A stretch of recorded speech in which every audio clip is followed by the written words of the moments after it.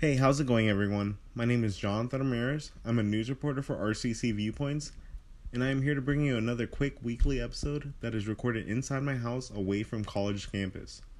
Now, this episode has been really late due to technical difficulties, but here are the latest headlines of the week that you need to know on this beautiful Thursday night. On my last podcast, I talked about how the Riverside City Council voted to cancel the annual 4th of July fireworks celebration over in Mount Rubidoux on May 19th.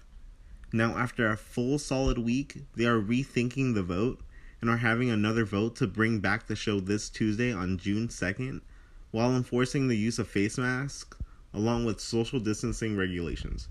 This Tuesday will also be the reopening of Marchfield Air Museum, again regulated with the safety precautions of social distancing and face masks. Mount Rubidoux was also reopened last Friday, and it brought a huge wave of joggers and everyday local hikers after almost 2 months of closure from the public. Face masks are also strongly encouraged. Last Thursday, the Superintendent of Instruction, Tony Thurmond, made a plea in a web conference to explain that the schools cannot reopen in the fall with only smaller classrooms and face mask usage without federal funding. This was after California Governor Gavin Newsom projected a budget cut of $19 billion for public schools. President Donald Trump signed an executive order after Twitter added a fact-check warning to a pair of his tweets. The tweets falsely claimed that mail-in ballots lead to wide-scale voter fraud. President Trump believes the high-tech giants and social media platforms of censoring conservative opinion.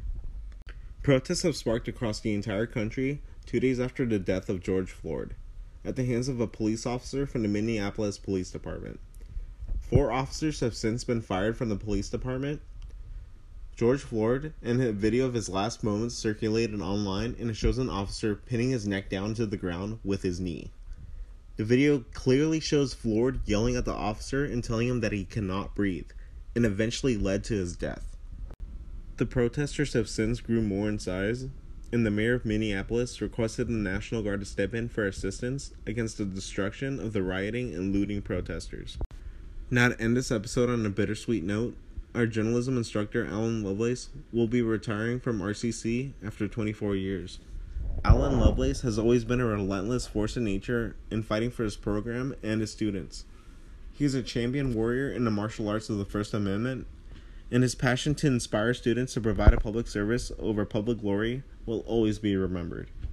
Eric Galicia wrote a fantastic article on our viewpointsonline.org page that goes further into the accomplishments and his passion for our journalism program that I fully recommend to read. And that has been the latest headlines of the week that you needed to know. This has been Jonathan Ramirez from Viewpoints. Tune in every Thursday at 6 p.m. for the next episode.